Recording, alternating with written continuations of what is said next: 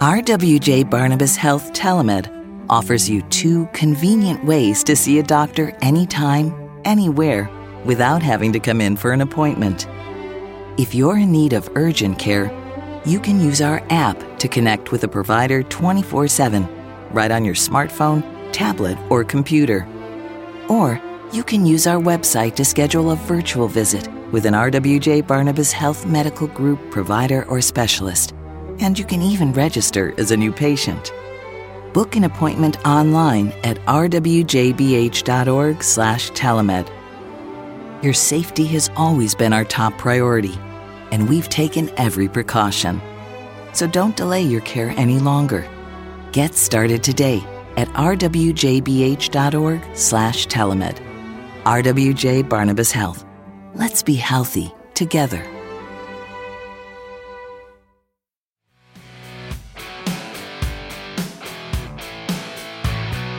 Hello again, everyone. I'm Matt Loughlin along with Amanda Stein. Welcome to Speak of the Devils, presented by RWJ Barnabas Health, the official healthcare provider of the New Jersey Devils. Amanda, are you much of an athlete? No. Okay. And I asked that because I'll be the first one to admit it. No, I am not. Because I am average at best. But I bring it up because, my high school teams, we really didn't win anything. I was on a college intramural basketball championship team. Wow. But to show you the extent of my athletic accomplishments, that's what I talk about. Intramural championship a long time ago. My point is, go ahead. What were you going to say? Well, I was just going to say that in grade 11, which is what we call it in Canada, not 11th grade or whatever it is, I played on our football team. I had season. Yeah, I played one season on our football team, like our touch football. It was great. I loved it, but that is like literally that one season is the extent of any sort of. What position did you play? I don't even know. I don't. I'm not even kidding. Like, I think the entire time I just had to pretend I knew what was happening. I just thought it was cool to be on a sports team and you got to leave school early for practice. So it's like, okay, I could do this. And honestly, Maddie, I have no idea what I was doing out there. Well, I love it. Some who saw me play would say I had no idea what I was doing out there as well. But the reason I bring it up is that because I have limited athletic ability, I have constantly been amazed and will forever be amazed at those who have true athletic ability. That's why I love covering the National Hockey League. It's the best of the best in the best league in the world. And they do things that astound me on a regular occasion. And that leads me to our guest on this edition. Not only could he do marvelous things on the ice, but he was part of winning teams wherever he went, not only with the New Jersey Devils, but when he left to join his brother in Anaheim, he won on the World Junior levels. He won on the Memorial Cup level, World Championships, Olympic medals. Scott Niedermayer was a joy to watch and a winner wherever he went. I mean, I think my perspective of Scott is less as a New Jersey Devil and more of who he has been for Hockey Canada. Being the captain of the 2010 Olympic team, that won gold medal where Sidney Crosby scored, what in Canada we call the golden goal. For me, that's really where he is on my radar. And it's a wonderful place to be because, not only is he loved in New Jersey, but, he's a big part of the success of Canadian hockey. He was an effortless skater, which really does not do him well because I know he worked awfully hard at accomplishing everything, but he was as smooth a skater as I've ever seen. And his teammates laugh about the fact that they would work hard at practice, drenched to the bone, and he'd come into the locker room, take off his jersey, and it'd just be a little sweat dot, just a small thing in the middle of his chest. He can just put on his suit and walk out of there. Incredible. Scott Niedermayer certainly has his place in Canadian history, NHL hockey history, and is beloved for what he did for the New Jersey Devils. So how appropriate is it that a former flag football standout in Canada and someone who played sparingly at that on an intramural basketball championship team have the opportunity to speak with one of the greatest players in Devils history as we welcome Scott Niedermayer. Joining us from Penticton, British Columbia, Scott Niedermayer. Scotty, great to see you. How are things? Yeah, good to see you guys. We're hanging in there. Crazy world these days, as everybody knows. So we're hanging in there. Everybody's doing pretty well. So thank you. Well, it is good to hear that. What keeps you busy these days? It's probably as quiet as it's ever been, in all honesty, just with, everybody's probably in a similar boat in a lot of ways. But I'm coaching my youngest son now. My older boys are playing junior hockey, so I'm not really involved with them anymore. I used to help out with all their teams, which kept me quite busy every night. I was at a rink for 1 or 2 hours with practice and gone all weekend. But now it's just our youngest. And I took the head position for the first time, so fully committed to his team and been enjoying that. But, that's a pretty light schedule. And, then watching my other boys play, they've been shut down now for a couple of weeks, but they were able to play through September until early November. So doing a bit of that. I was going to say, do your kids like being coached by dad? Because to them, you're dad, right? Yeah, that's a good question. I think looking back, they'll be thankful. I don't know in the moment sometimes if they think it's all that great. I know I have enjoyed being around, being able to go on road trips, be on the ice with them, and helping out everybody on the ice, them included, with things I've sort of been taught or learned through my career. I think when I retired, that was something I recognized was how much I benefited from teammates, coaches, right from 6 years old until I was in the NHL, and through the NHL. So it kind of felt like a duty in a way to sort of give back what was given to me and maybe just keep it going in that circle. I would also think that you want to be involved because as a good parent, you want to be involved, but there's so much that goes into being a professional hockey player. First off, we know about the obvious, the travel and, the games on nights and weekends and so on and so forth. So you can't be there as much as you would like, but all the other preparation, preparing for a game mentally. I know many of your teammates have talked about it. What was it like for you? Because were you the kind of player who the morning of you focused in, the night before you were locked in? When did that quote unquote commitment to the game start to develop? Yeah, I think that's like you said, it's a very in-depth process to go through to learn. It does start when you're young, but, there's a lot to learn and a lot to improve on as you go through your career. I would say that might be really the final piece for a lot of players. I think it was for me that, to be able to do your job consistently through a long NHL season, like you mentioned, that preparation is everything. Your skills have been developed. You can do certain things on the ice, but are you ready to do it consistently every shift, every night, for a long season? And I think for me, that was probably sort of that, not maybe the last piece, but the last big piece of the puzzle to being the best player I could be, which probably didn't happen until, 4 or 5 years into my career, maybe more, maybe 6 or 7, in all honesty, before I really got to a point that I felt, I feel confident at doing this now, at being ready to play almost every night. And, it's a tough thing to learn. I do try and pass that along to, these 12-year-olds I'm coaching, but they're more, the old saying squirrel and they're they're distracted. I'm saying some stuff that's going over their head, but maybe it'll be in there for one day. I honestly, on a far different level, because I have this much athletic ability compared to you, but I remember teaching my kids and I would say things like, well, this is what Scott Niedermayer would do, or I covered baseball and basketball. So I'd say, hey, listen, you can't do it on that level, but this is what so-and-so would do. And one time my middle-aged son, Connor, just barked right back at me. I'm not that player. I'm just Connor, and oh no, I know. Like you can't hit that jumper necessarily 9 out of 10 times from the corner with a man draped all over you. But It didn't work. It didn't. Yeah, that's one of the great things about it. I find with these kids is that they're seeing it differently than you are, and that is so true in everything in life.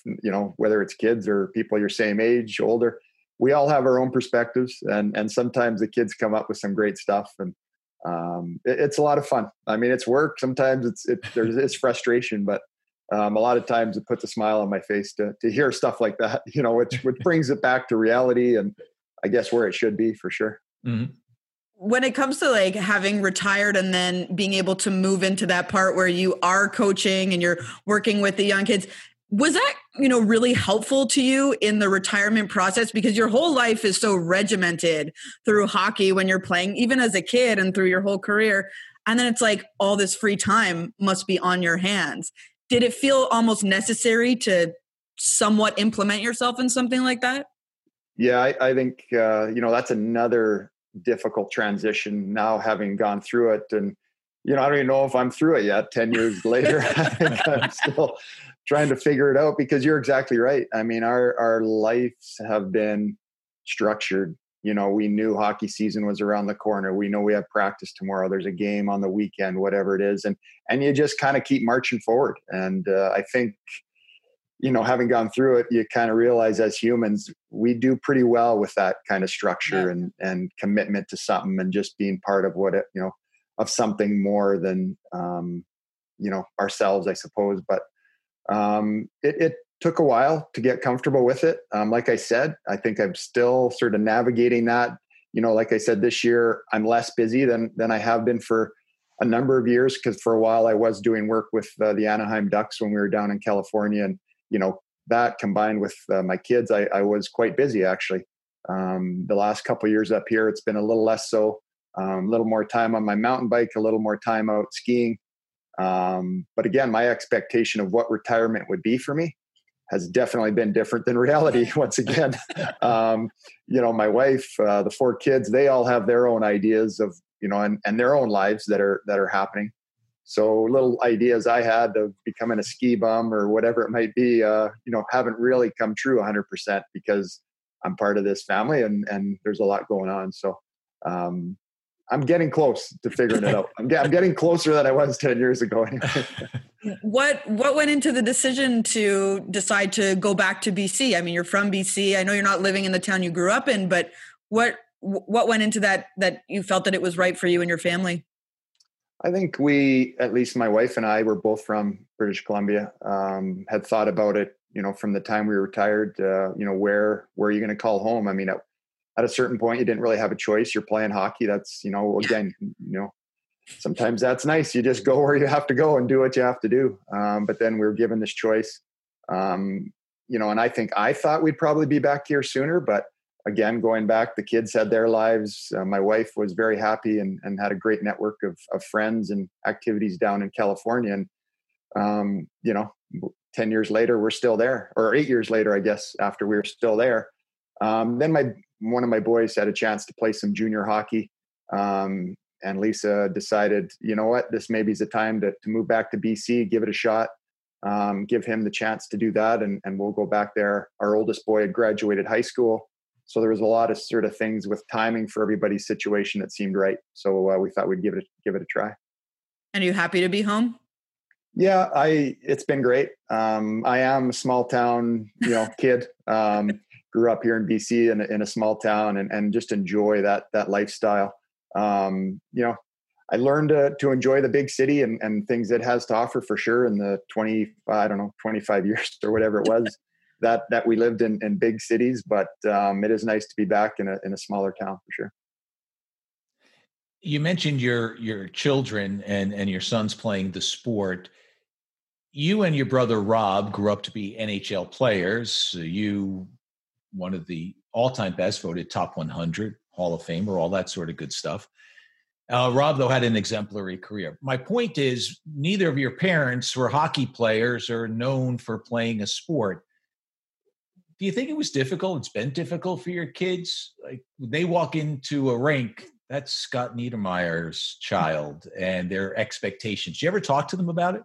Do they talk to you about it? Yeah, no, they don't bring it up. I don't think they know any different, but I think I can sort of recognize that it is different for them in all sorts of ways. I think some good, some bad.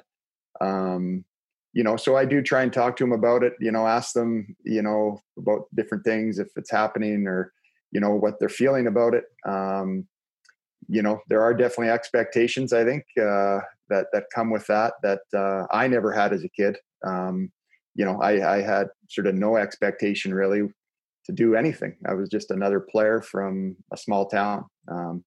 Whereas, people hear a name and all of a sudden their thoughts go right to, as hockey fans, to my career, I suppose even my brother's career a little bit. And so they do have these expectations. On the other side, what I do bug my kids about is that they kind of think if dad could do it, then I think, anybody could do it. So how hard can it be? Like, we'll just do the same thing. We'll just, no big deal. Yeah. We'll just go play in the NHL. So I do tease them a little bit about that, that they think maybe it's a little easier, or closer to reality than it is for a lot of people. But I know they love it. They have a lot of fun out there competing, with their teammates, which is such a big part of hockey, the time you get to spend together, the relationships you have. And I see them enjoying that. And I think that is better than anything about the game, and to see them enjoying that part of it, all those other things I think we can deal with hopefully and handle. I know you've done some coaching with them and, in an assistant level and at a head level, but is it fun for you to just be a hockey dad, when you're not doing those things and you get to stand on the sidelines with your Tim Hortons in your hand and just be one of the dads or the parents, I should say? Yeah. It's a lot of fun. Obviously as parents all know, it's a great thing to see your kids, learning things, enjoying themselves, creating relationships, doing all the things that you remember as highlights and moments of your childhood. So it's great to see that. I love that. And then, like I said earlier about just the moments that you have, whether, if I am on the ice or on the bench with them, kids being kids, it's great as you get older, you kind of get set in your way. So to hear some of the stuff these kids say, it brightens your day. I mean, sometimes you just get, you're like, that's great. And just kind of makes your day. So I'm really enjoying being part of it, all parts for sure. You talked about how, and Maddie brought it up, how, that's Scott Niedermayer's son, or, do you ever feel that as you're watching a game that, that's Scott Niedermayer from the parents? Do you ever get that, like that, something's there? Yeah. Oh yeah. Yeah. It's funny. You kind of can pick it out actually pretty quick after a while. I don't know if there's a certain kind of little quick glance or a little hush, or you catch a certain look, so you do get kind of used to or picking that out. It's by no means overwhelming. By no means am I the Beatles walking into a rink. I mean, it's just, some people nowadays, actually the kids don't even know who I am because I'm too old. So, they're like, what? Time passes. What? So yeah, I mean, and that's fine. It's the parents actually now. Yeah. They're like, okay, I remember that guy, but so yeah, it's good to still be remembered a little bit, but I guess it's, like you said, those times are moving on. Yeah. Yeah. Then you have some parent who goes, turns to his wife. The man won 4 Stanley Cups, and he did that in the last minute of play. Like, what was he doing? Why was he sending those guys out there? Oh yeah, no, I'm sure there's still really there's a lot of experts and a lot of second guessing for sure. That comes with the territory.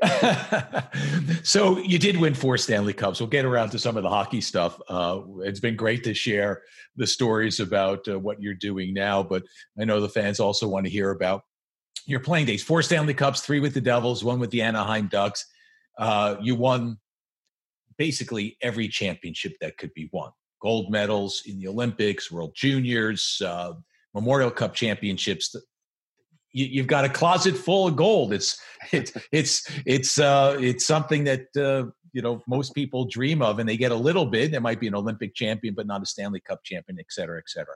Anyway, it starts from a professional side. 1991, the Devils draft you third overall. Was there did you understand that was like the Lindros draft, and you knew he was going to go number one, and he did, but you didn't know necessarily where you were going to go? Like, take us back to that draft day and that draft period. Yeah, it's a crazy time in your life for sure. 2 years prior to that, I was playing bantam hockey in Cranbrook, BC, where I grew up. Just another kid dreaming of the NHL, fascinated by what those players were part of and what they did on the ice. And, they're your idols, and you're pretending to be them on the road, playing road hockey or on the pond or wherever it might be, to all of a sudden getting drafted into the actual NHL, which you thought was another world, at least I did. And just how quick that stage of your life happens.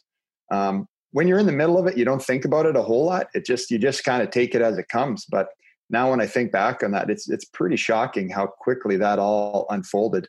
It was the Lindros draft. There was a lot of hype. He was such a dominant player in junior hockey, and it was kind of the start of, a lot more media attention and coverage and information on young players. So that allowed the rest of us really to not be bothered by any of that. I mean, it was all on Eric, and he had it all. He had the spotlight, and we just continued to do what we could. I enjoyed meeting some of the NHL teams and kind of going through what at the time was a pretty simple sort of routine for how there was no combine. I think I went to flew into 3 cities to look around, do a few minor tests, physical tests.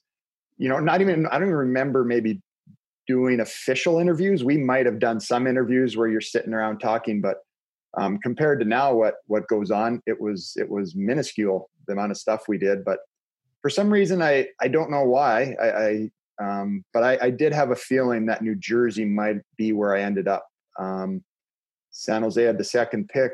Pat Falloon, who they drafted, had a great whole year. Their team won the Memorial Cup that year with the Spokane Chiefs, and he had a huge amount of goals and points. I got injured late in the season and didn't play through the rest of the year. And it just kind of felt that was the way it was going to fall. I did go down to New Jersey. I remember going to a Yankees game, going out to eat, and Olu was there, and, doing a few fitness tests at South Mountain Arena where, practice back then. So I remember all those things. It was a whole new world to me being on the East Coast and, in the New York metropolitan area, Northern Jersey, was an eye opener for sure.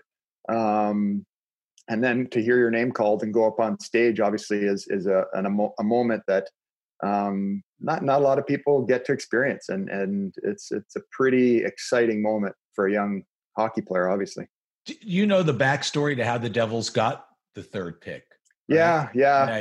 Did you know it at the time, or did you learn it along the way? I didn't really pay attention at the time. You were a kid. Yeah, exactly. I was a kid. But I got reminded of it almost every time we went to Toronto. It was somebody who had to ask the question. The media there, fairly intense coverage of the Leafs, and it got brought up a lot there. And actually, a funny story, when I was after I had retired, doing some work for Anaheim, and I think I was in Chicago watching a game, and up walks a tall gentleman that I'd never met before, and he says, "Hello, Scott," or whatever, and I just we're really connected. I just want to introduce myself and just kind of say we finally actually met after all these years. And he says, "I'm Tom Kurvers," and this we've been connected even though we haven't met each other through our careers and how things have played out. So yeah, it's kind of fascinating to see those things. But yeah, at the time, I just knew New Jersey had the third pick. I didn't know how or why they had it. And, to be honest, never even thought much about it until, going into Toronto and getting, talked about it a little bit here and there. And then when I did meet Tom, who was a very nice guy, and just kind of wanted to connect and say hello. Yeah. I mean, that's life, right? All the different paths or different decisions, and away you go. Oh yeah, and he's handled it well, and God bless Tom. He's in a little bit of a health battle, and we hope that things go well for him. But he handled the whole thing very well. And the backstory is the Devils trade Tom Kurvers, who was a relatively high-scoring defenseman, to Toronto in advance of the 91 draft. And Lou would later say, listen, we were hoping that Toronto would fall to the point where we could get Eric Lindros. It's funny. Be careful what you ask for, right? Instead, Toronto never thought that they were going to be that bad. That year, they're really bad. And they're going to be embarrassed that they have traded away what turns out to be the number one pick, and the Devils will take Eric Lindros. So they do the anti-tank. They make deals with Quebec they're hoping that Quebec gets a little better, or they get a little better and Quebec gets a little worse. Right. And then it turns out Quebec had the pick, and Toronto finished third, and Devils got that selection, and it turned out to be Scott Niedermayer. And, the fortunes of a lot of teams and people changed on that day. Amazing. Yeah, no, I mean, it's kind of just how life can all play out, different things that happen in different times in everyone's life. And I mean, if you get thinking too much about that stuff, it almost is sort of like, how does anything happen? Yeah, it's like, so it worked out great. I mean, when I got drafted by New Jersey, did I know much about the Devils? Not a whole lot. I did have a jersey, I think, that I don't know why. I think I just liked it. And when I was young, I got it at some point as a young kid, and I had it in my closet. But did I know much about the team or, their success or who was on the team? Not a lot. And, I mean, man, did it work out perfectly. Really. Okay. Yeah, it sure did. Did you know where New Jersey was? Because Dano, of course, legendarily did not know. Does he know yet? Yeah, that's a good point. Actually, you know what? I'm not much of a storyteller, but this is a little Dano, New Jersey connection story. Be real quick that Dano came up to my wedding, which I really appreciated. But having lived in New Jersey for as long as he had, and where you had full service gas, someone filled your car with gas, and he had to call me because he didn't know how to fill his car with gas when he got up there. So sorry, Dano. But I thought it was kind of funny, but I don't blame him. I mean, after you live in New Jersey and you just sit there and someone fills you up and away you go. It's crazy because I've lived in New Jersey now. This is my 4th year living in Jersey, and my first year having my car here, because I would leave my car back in Montreal, and I brought it down once the pandemic started. And I got out. I didn't know. Yeah. I didn't know. So I just got out, and I felt like I was getting yelled at. Come on, girl. It's Jersey. Well, that's the other side. That's the other side of it, right? So it's kind of a unique Jersey thing, I think, that makes it its special place for sure. And I'm used to Montreal winters, right? Standing out there, freezing, right? Hey, listen, and from time to time they want to change that law. And it always gets shot. Oh yeah, because it always gets shot down. Listen, it's a money saver, right? The people who own gas stations will say, "Oh no, it's for thus and such." But the reality is, you have to pump the gas. They can hire fewer people, so they make more money. Yeah. But no way, Jersey never goes for it. The legislature, you can raise taxes in New Jersey, and you won't get as much of a reaction as the attempt to change that rule. And it's That's a great story, though, Scott. Pardon me? That's a great story of Dano. Yeah, I mean, maybe they should offer some sort of quick education in high school how to actually do it. So when you leave the state, that you can do it, right? So easy thing to do as well. Yeah. But I can just picture you getting that call, Peter. Right before your wedding, right? That was pretty funny. Love the man. He's the best. Anyway, I didn't really know where Jersey was. Didn't know much about it, and off I went. I think I was just shy of my 18th birthday. I remember flying down for training camp in the end of August, and I actually was quite sick. Just I don't know, the flu bug or something had got me the night before, and I'm like, this is the worst timing in the world. Here I am going to, but I got to get there. So I managed to get on the plane and get down to New Jersey. And man, I mean, just happy to be there. You know, a lot of veteran guys there that had really accomplished a lot. And I was pretty young and naive. Actually, an old teammate who I played with in junior was there. Dean Melcock, a big defenseman, was there. So that really sort of helped me a lot, just having someone there to ask questions to or to be comfortable with. But everybody was great once I got there. And, you know, who knew where that whole journey would end up? I mean, I sure didn't. I was just wondering, like, don't mess up this next drill in you know, training camp. I mean, just don't fall on your face. That was all I was aiming for at that point. I mean, you've talked about, you know, where your career ended up, and, you know, 4 Stanley Cups is, you know, remarkable. So I want to know, what was the main difference, let's say, to keep things shorter, between number 1 and number 4? Like, where did they both rank in terms of something special to you? Yeah. I mean, I do get asked that question, you know, rating and ranking all your experiences in hockey. And I think out of the Stanley Cups, those 2, you know, for different reasons are the special 2, right.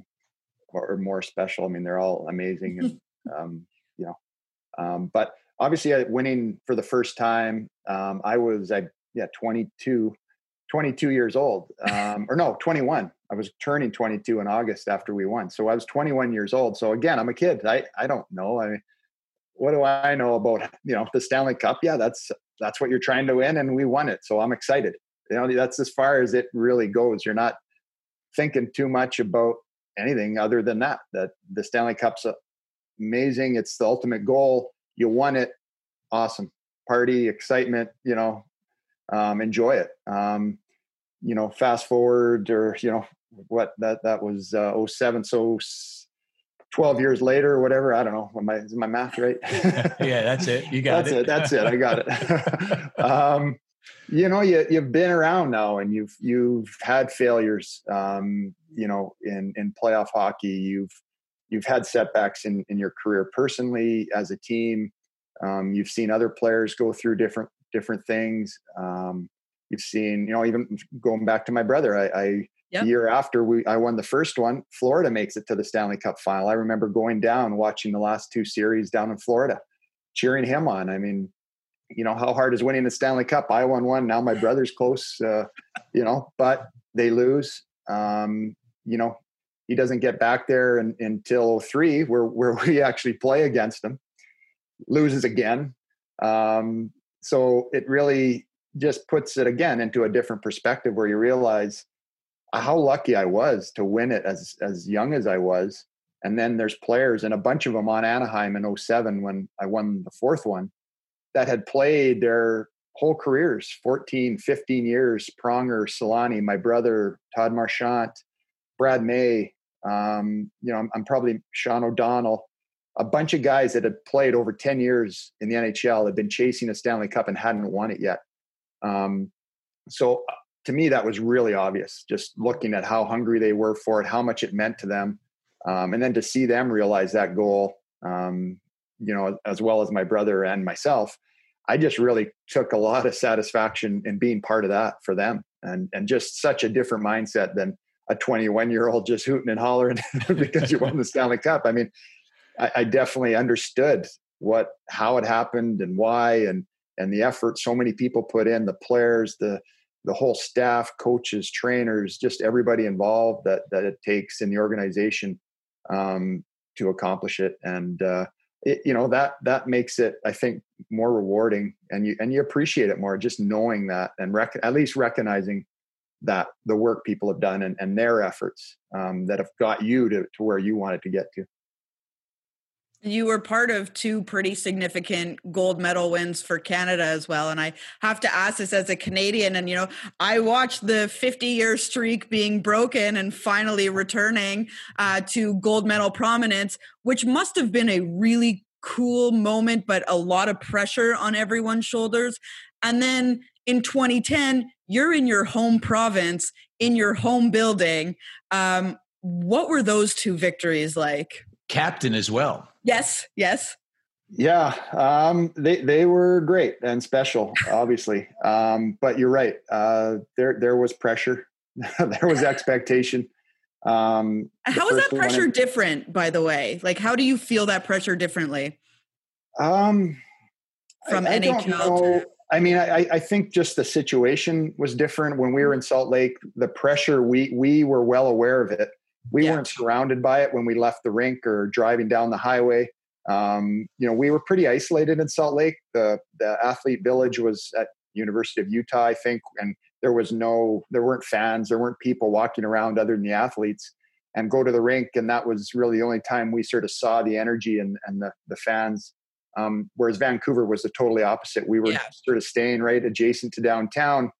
We could hear the cheering and the singing and all day long. And so we were part of it there more so than in Salt Lake, but we knew that it had been 50 years. That was quite clear to all of us. And those type of tournaments where there's just a one game kick at the can, they're exciting for fans, but they're added pressure as an athlete. There's no question. And it only comes around 4 years. So if you screw this one up, might not be on the next team, right? Oh yeah, you might not be there, and your next opportunity doesn't come for a long time, if it does, just like you said. So, to be able to eke both those games out and win gold medals, I guess makes it more satisfying. It makes it for better stories now, a bunch of years later, with a little less stress and that type of energy. But great experiences. I put the gold medal in Vancouver in 2010 as sort of the three moments that, if you want me to pick them, those are the three that I've been able to pick just ahead of the others for a few unique reasons.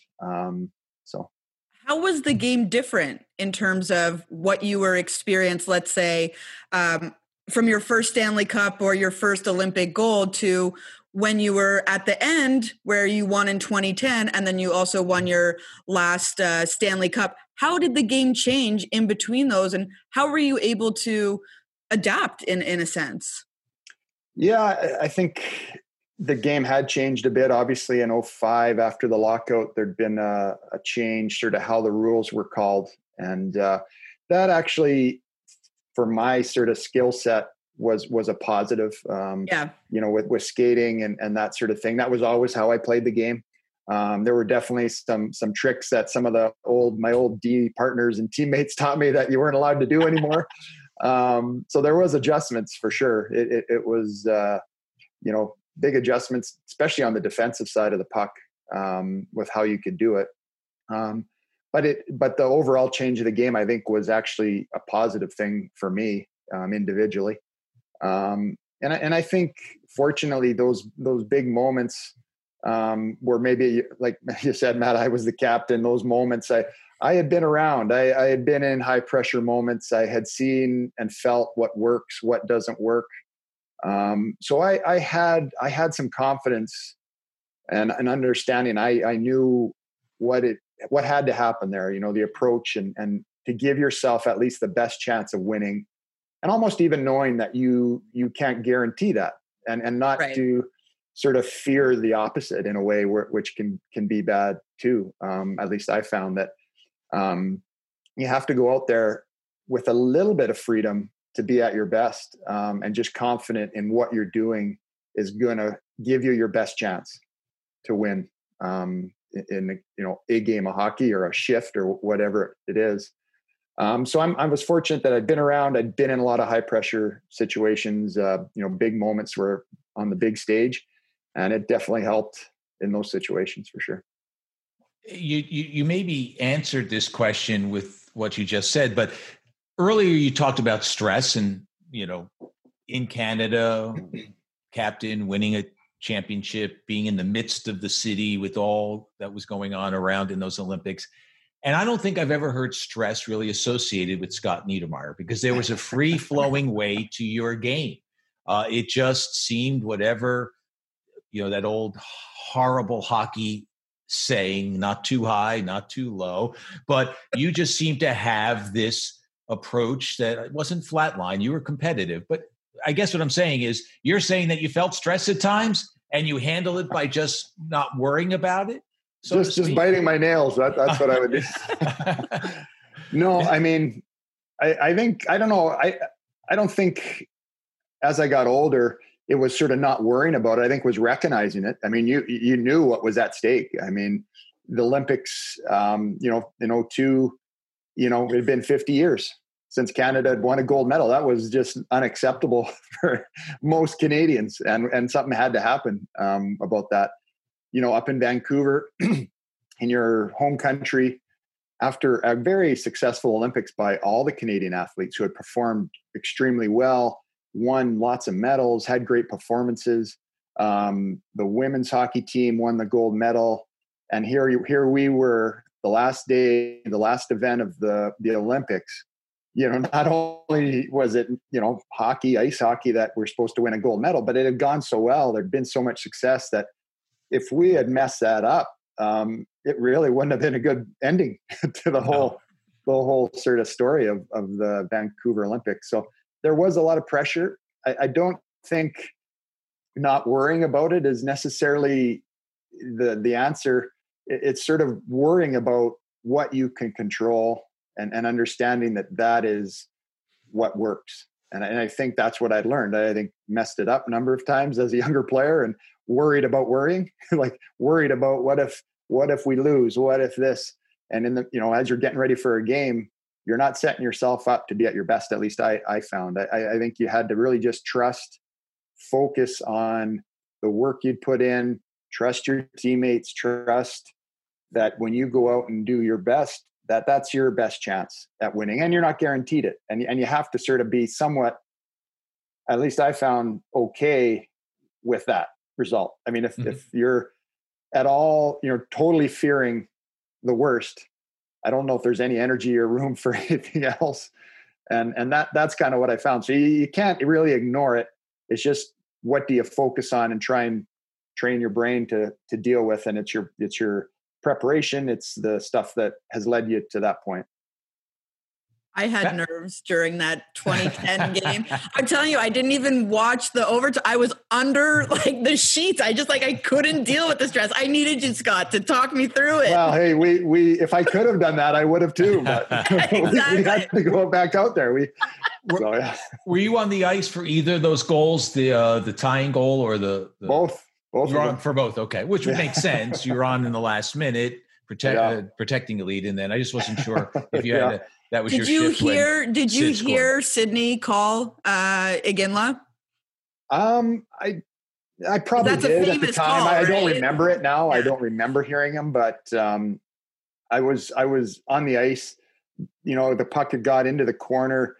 I think the U.S. had sort of got a little out of position. I actually was kind of coming right down the middle of the ice. I think I was yelling at Sid. I thought I was yelling. Maybe he didn't hear me, I guess.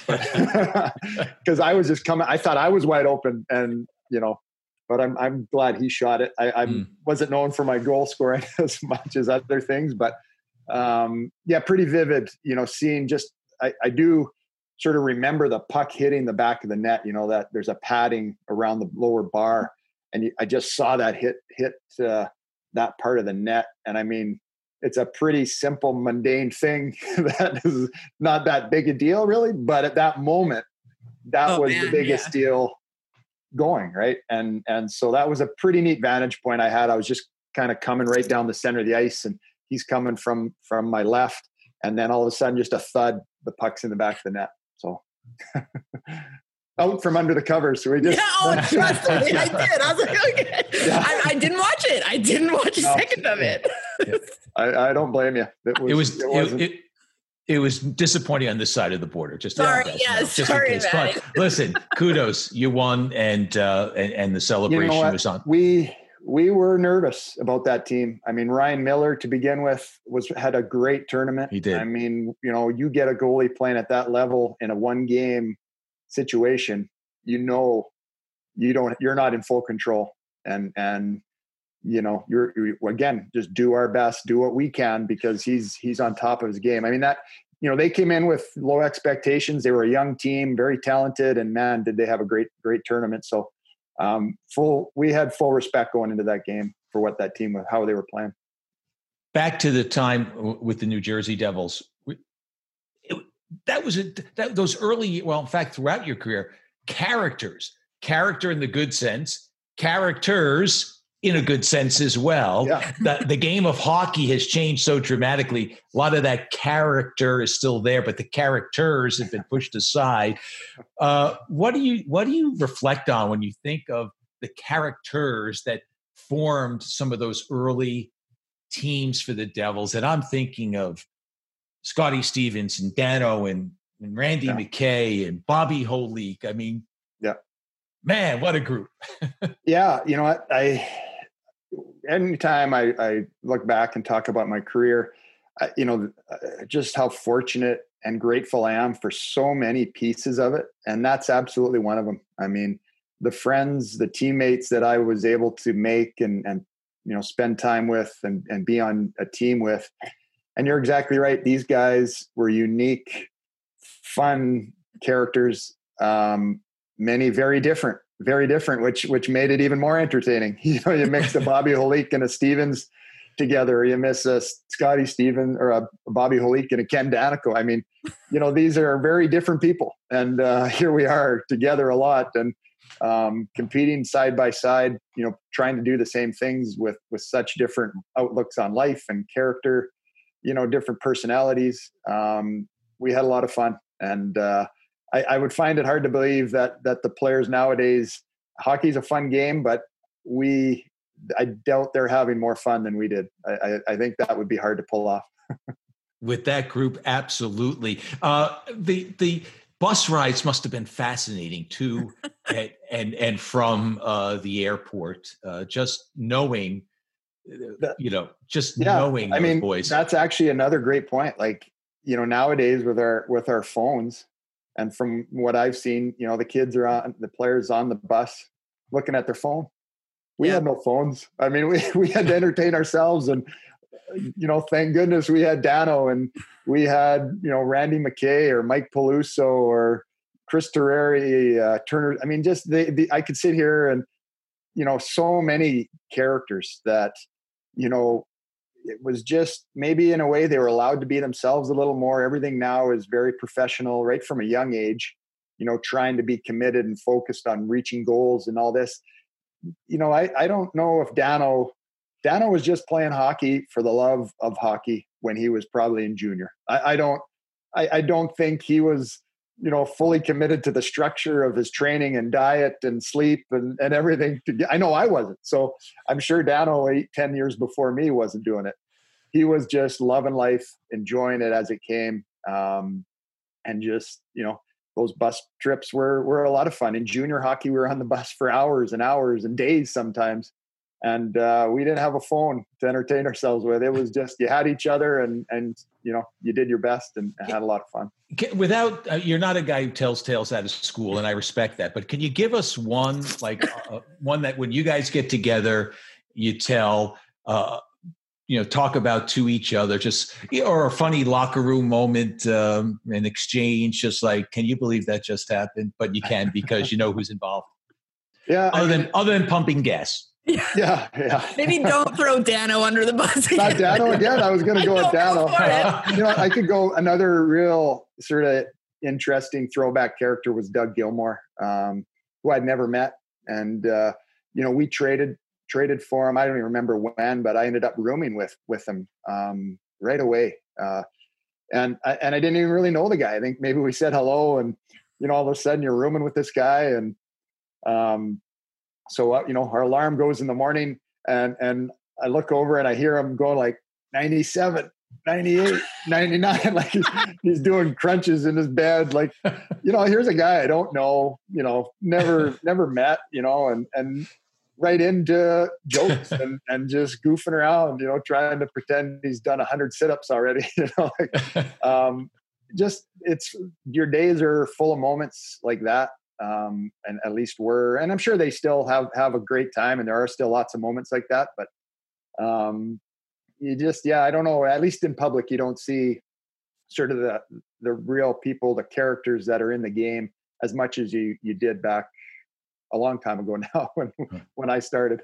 That's part of the microscope, right? That these guys are under from an early age. And, just with social media in general, every little thing, they're just on guard, right? Yeah. They're human beings. No, it makes sense. I mean, I get it. Again, I feel fortunate that I got to be part of the pre-social media world.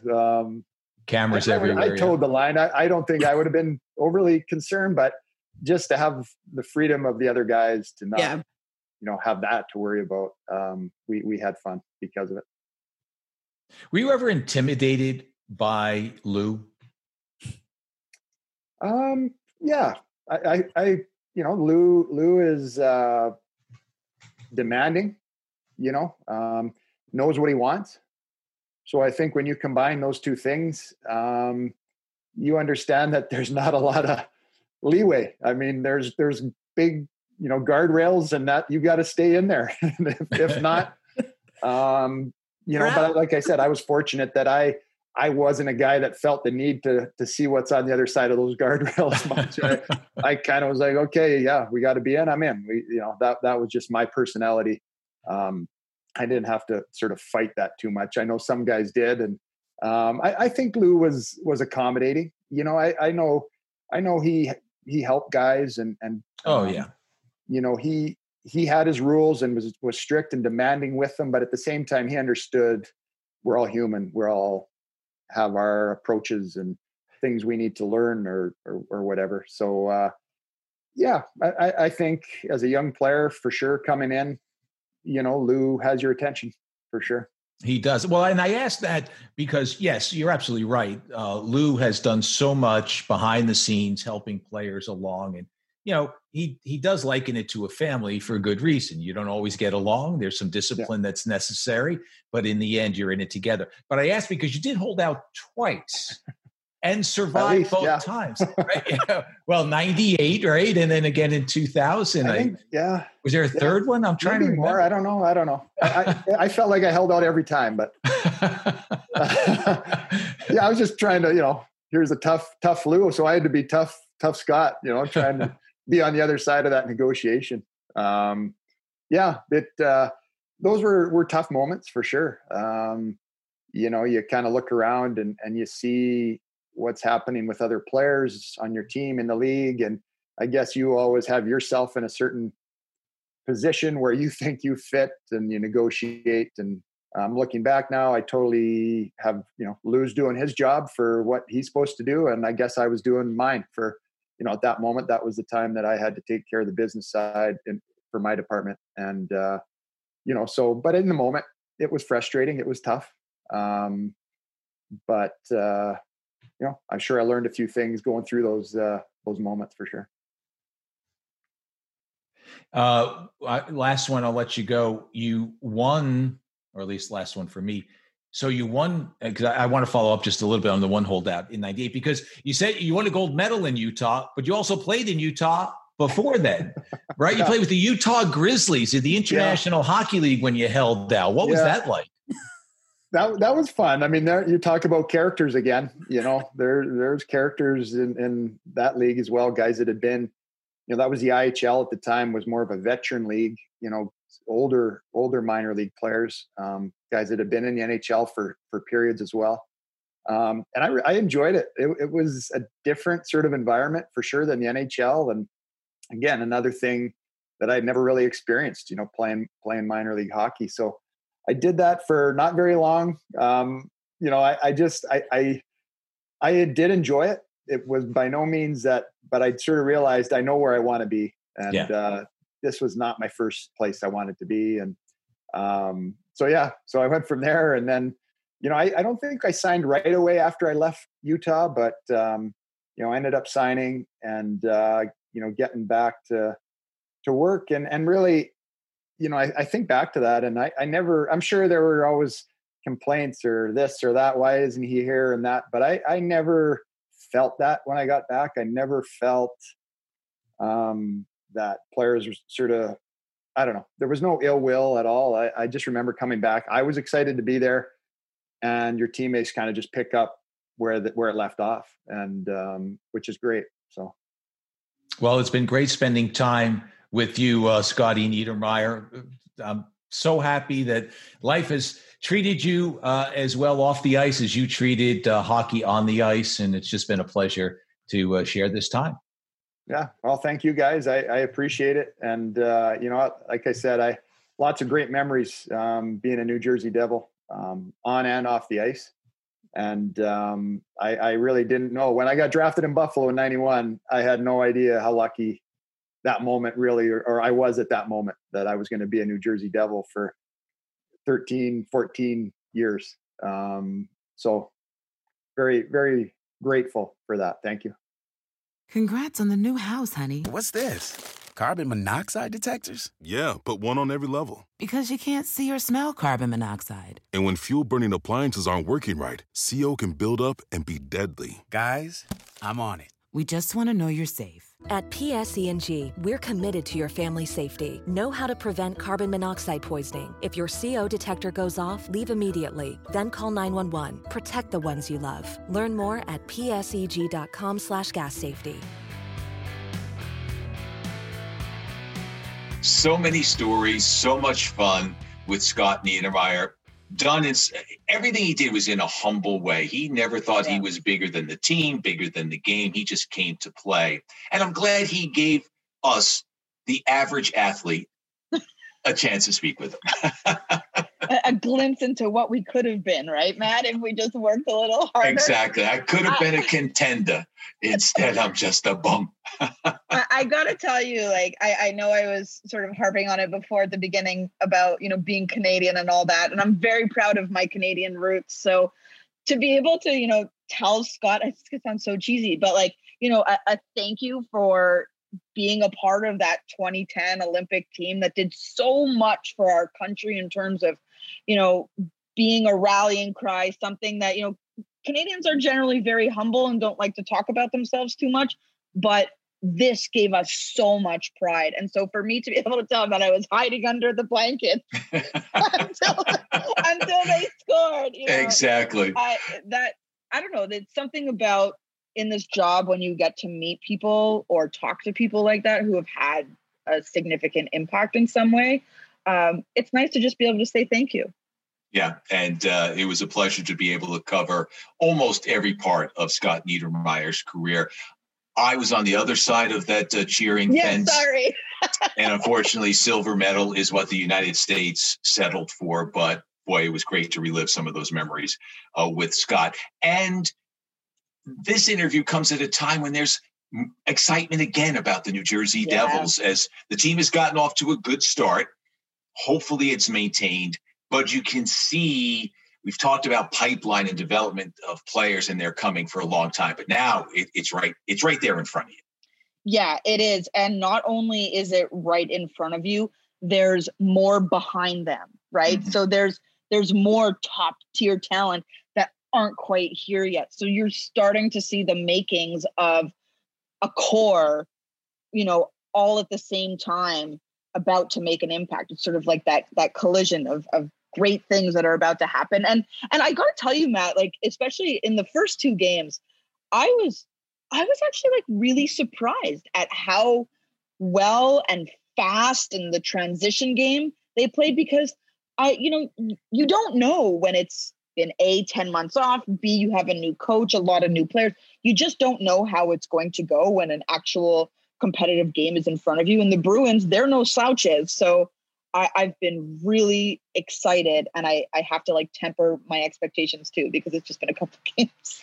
Well, it is a long season, not as long as it is traditionally, but it's still a long way to go before we get to the finish line. And so, yes, we will temper our enthusiasm just a little bit. But let me tell you, as Jack Hughes said not too long ago, it took until the seventh game to win their first game last year.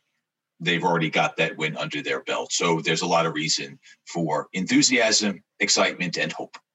Let me ask you, Maddie, what was it like for you to be back calling a game? Loved it. It was absolutely thrilling to be back there. Working with my partner, Chico Resch, we're kind of like hand in glove. We've been around forever, worked on the TV side, now on the radio side. So that's a blast. And just to see hockey again. And that's been that's what everyone has said, right? I mean, there aren't that many people allowed in the building, and hopefully at some point we'll see more people in the building, but time will tell that story. But those who have to be there, some security people, some of the EMT people. It's so great to see them. Everyone says the same thing. Great to be back. Great to be back. Great to be back. Great to see hockey. So it's been a blast. And hopefully there are a lot more wins to broadcast as we move along here. Well, what we do know is that it's going to be exciting. The way they came out of the gates here, that offers a lot of hope towards the future of this franchise.